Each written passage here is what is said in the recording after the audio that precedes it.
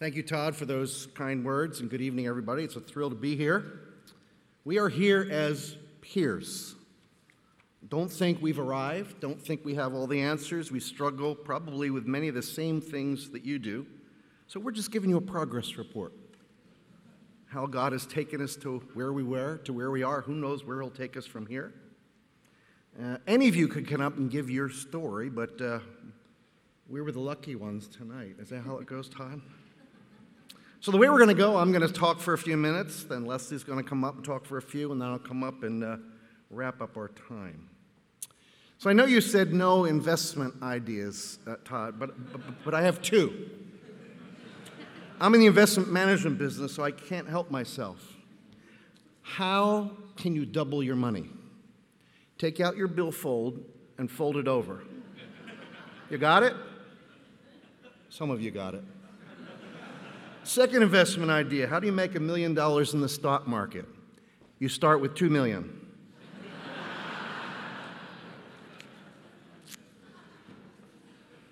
You know money? Everybody knows money will not make you happy. But somehow everybody wants to find out for themselves. You got that too. As most of you probably know, it's estimated that Jesus spent about 15% of the red letter words in your red letter Bible talking about money and possessions, more than heaven and hell combined. Did you know that? What's that about? It means it's about the heart. He knows that's where we're at. Billy Graham said if you can see somebody's checkbook and calendar, you really can get to know a person. They're humbling words. Stewardship, generosity is not a subcategory of the Christian life. It is the Christian life. And while we're going to talk mostly in our few minutes about money, it's about time, talent, friendships, kids, the whole gamut. And the way we're going to do it, I'm going to speak to 7 vignettes in life, 7 things in our journey. About halfway through, Leslie's going to come up and amplify on a couple of them. I'll come back and wrap it up. So my first introduction to generosity was when I had my first job. It was to serve a daily newspaper in junior high and high school.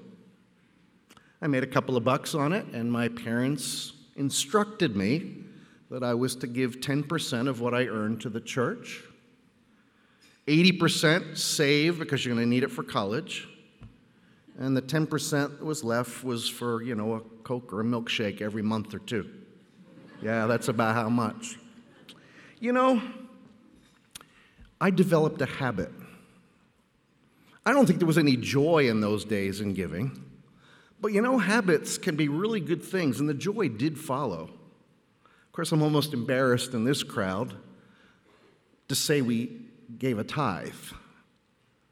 For most of us in this room, a tithe is a total embarrassment, is it not? Double tithe, half your income. We know people, you may be in the crowd, who give 90% of their income away. A tithe is the Old Testament starting line. I'll move on because I'll preach a sermon soon. That was vignette 1. That's where I learned a bit about giving. Number 2, we all know in the Sermon on the Mount, Jesus says, don't store up for yourselves treasures on earth. And as Randy Alcorn says, it's not because it's just plain stupid, Randy says. I'm sure you've seen that in his books. But the sermon goes on to say, but do store up for yourselves treasures in heaven. And I hope you're about that very thing.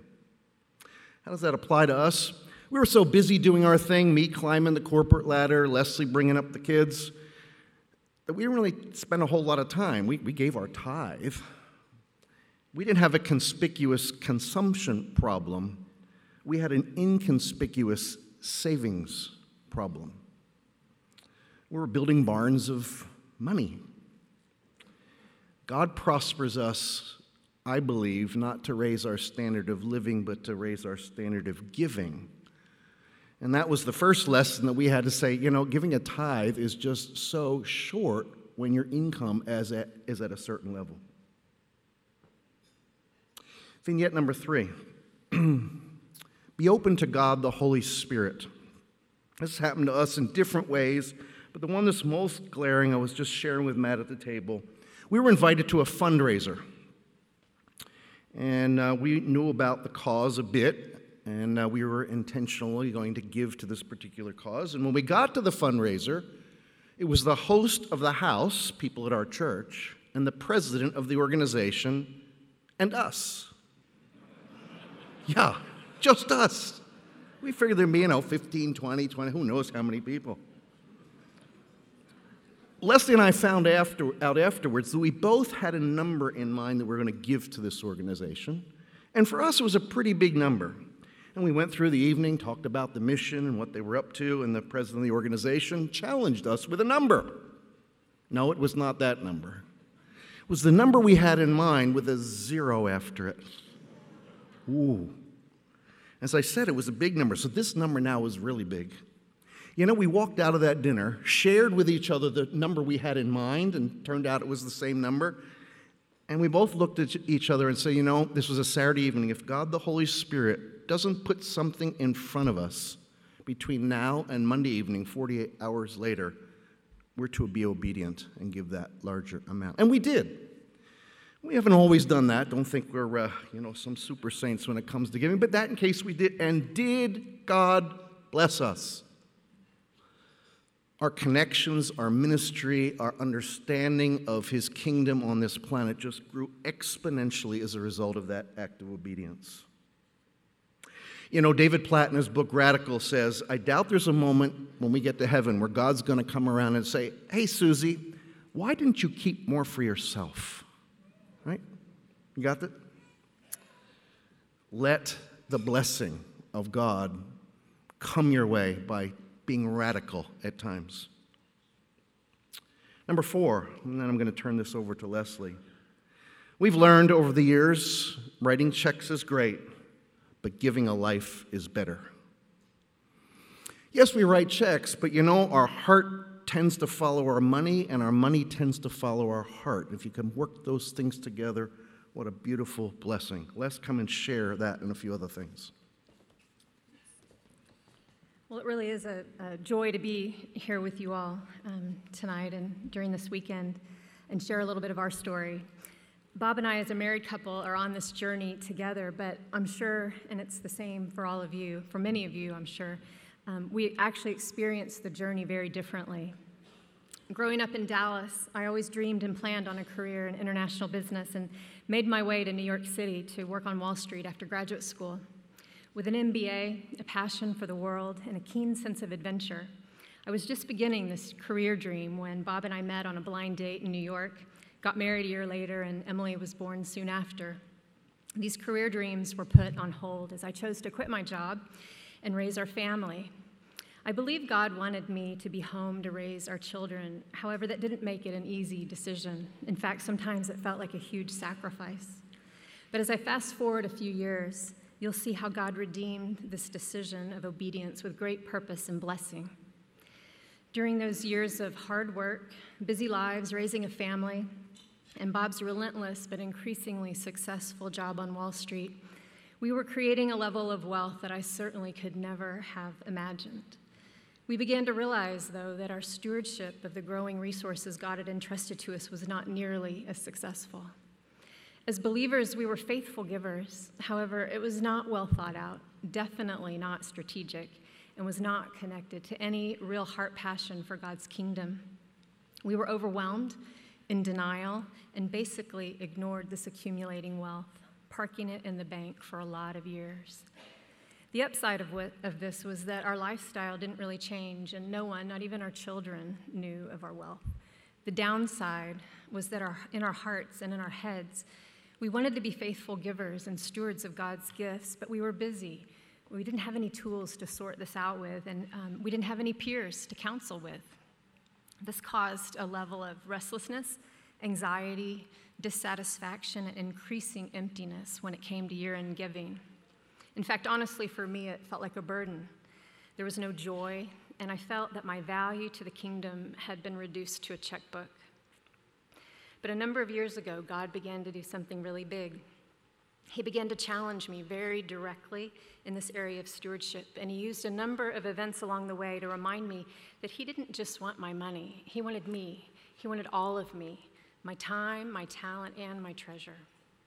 He began to challenge me very directly about not only where we were giving our money, but how we were giving and living our lives for the kingdom. He challenged me to take a risk for him, to get involved, and to join his heartbeat of love for the lost. He was telling me in no uncertain terms, like he did with Peter, if you want to walk on water, you have to get out of the boat. John Ortberg's book of the same title continues to inspire and convict me. You see, I was sitting safely at home, writing checks to fund good ministry work, but God was calling me to something better. He was calling me to come, to trust him and get out of the boat, to trust him and get out of the boat and walk with him in the storm and on the water. I was really challenged by this. I was challenged to take a risk for him. I was challenged to engage with my giving, to get involved and see what God would do, to see that the blessings that I had been given as an opportunity to glorify God and join in his kingdom work here on earth. These challenges were a very clear call to join my life in God's work of building and bringing his kingdom in a consequential and game-changing way. And he took me to the Middle East and broke my heart for those lost in the lies of Islam. What I'm doing now in the Middle East is simply a response to God's stewardship call on my life. And it's been such a joy to discover that the dream I had a long time ago to go into international business is now being fulfilled with love and purpose by God, who is engaging me and calling me into his divine international business. Since the onslaught of ISIS in 2014, as partners in Strategic Resource Group, SRG, Bob and I have done a deep dive with pastors, churches, and indigenous ministries in Iraq, Lebanon, and Turkey, partnering in some pretty intense refugee relief efforts. I've been spending a fair amount of time there in the region the past few years, particularly in Iraq and Lebanon, in the trenches with our partners, bearing witness, assessing the work, and verifying the impact and the outcomes of these efforts. I've gotten pretty used to wearing body armor, shooting AK-47s, giving cigarette bribes in order to pass through armed checkpoints, and watching Apache helicopters drop bombs.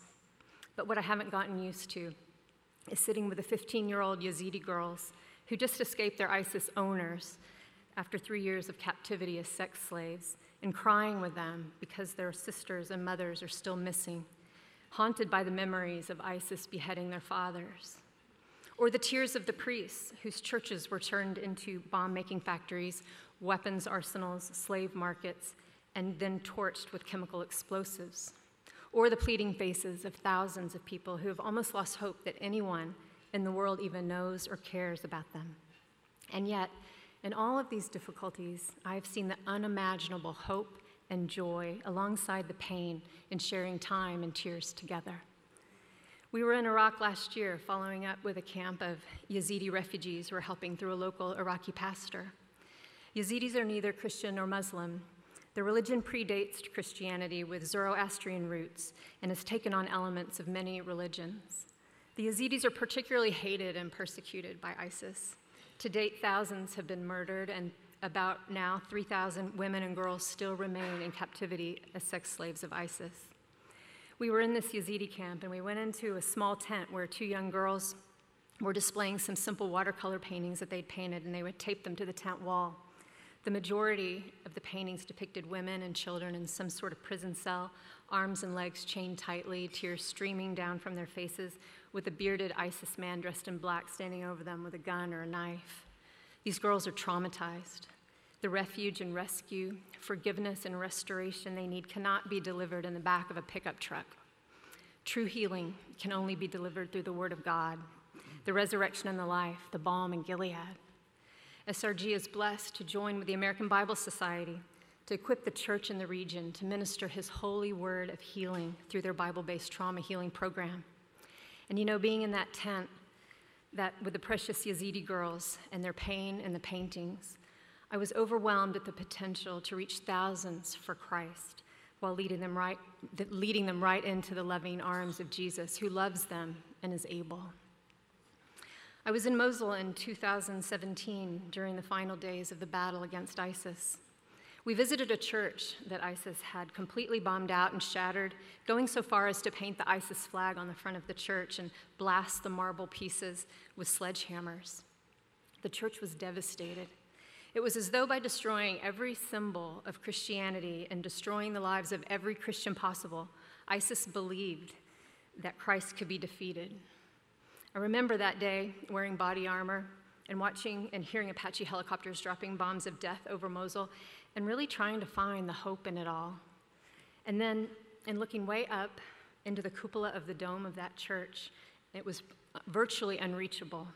I saw a painting of the beautiful face of Jesus that was untouched. This painting had overcome the destructive evil of ISIS and was a reminder that despite what we see around us, Jesus is above all things. He is alive. What a great hope we have.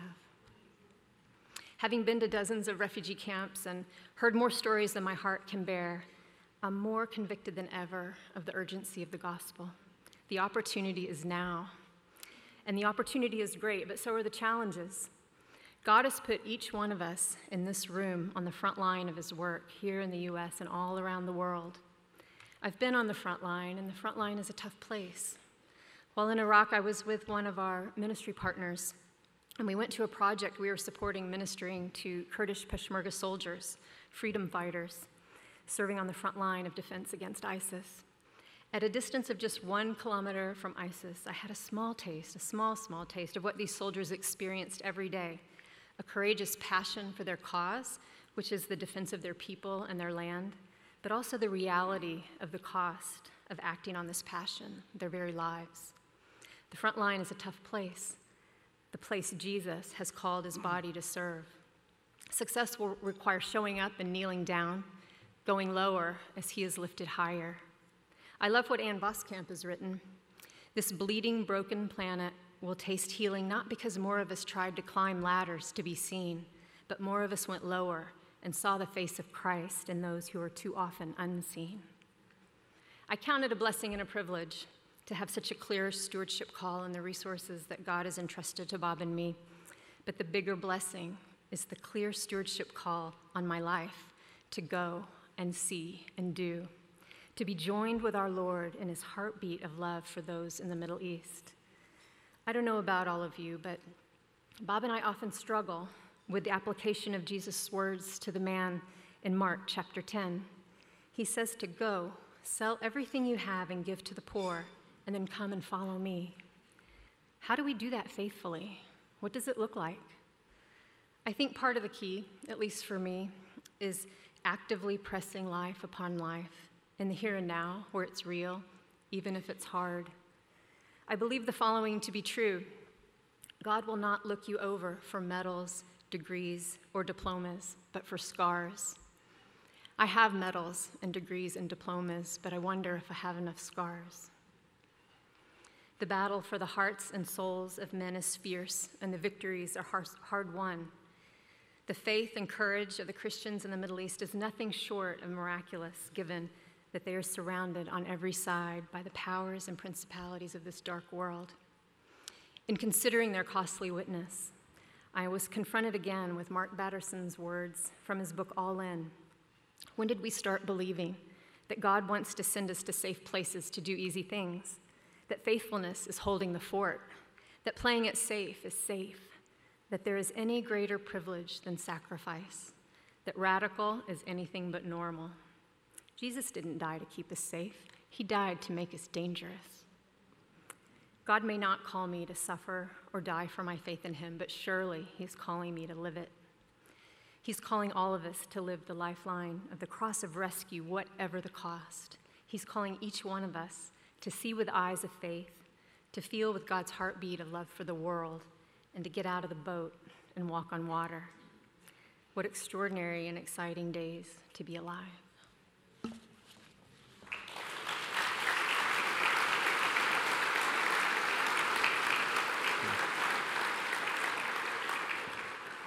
Our time is up, so I'm going to be very brief to try to wrap this up. Number 5, we've learned that it's not just giving your income, it's giving your wealth. We have a plan in place, I hope you do too, that your money expires when you do.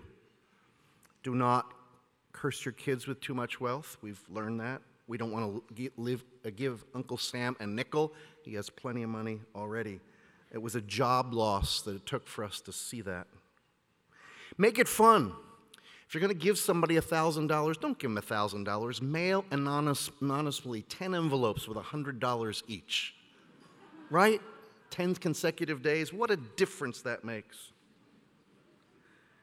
And we've learned over the years, or we are learning, I guess is a better way to put it, is none of it's ours in the first place. So the question is not how much do we give, the question is how much do we keep.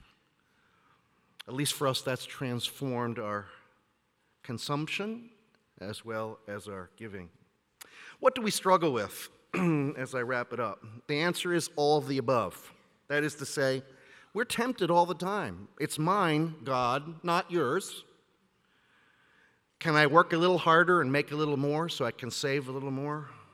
Pride, look how much we gave. We struggle with all these things from time to time. Don't think you're alone. Seeking the praise of men, not the praise of God. Let me end with this. We are all going to die. For me, it'll be Tombstone, Bob Dahl, 1954 - I hope some year way in the future.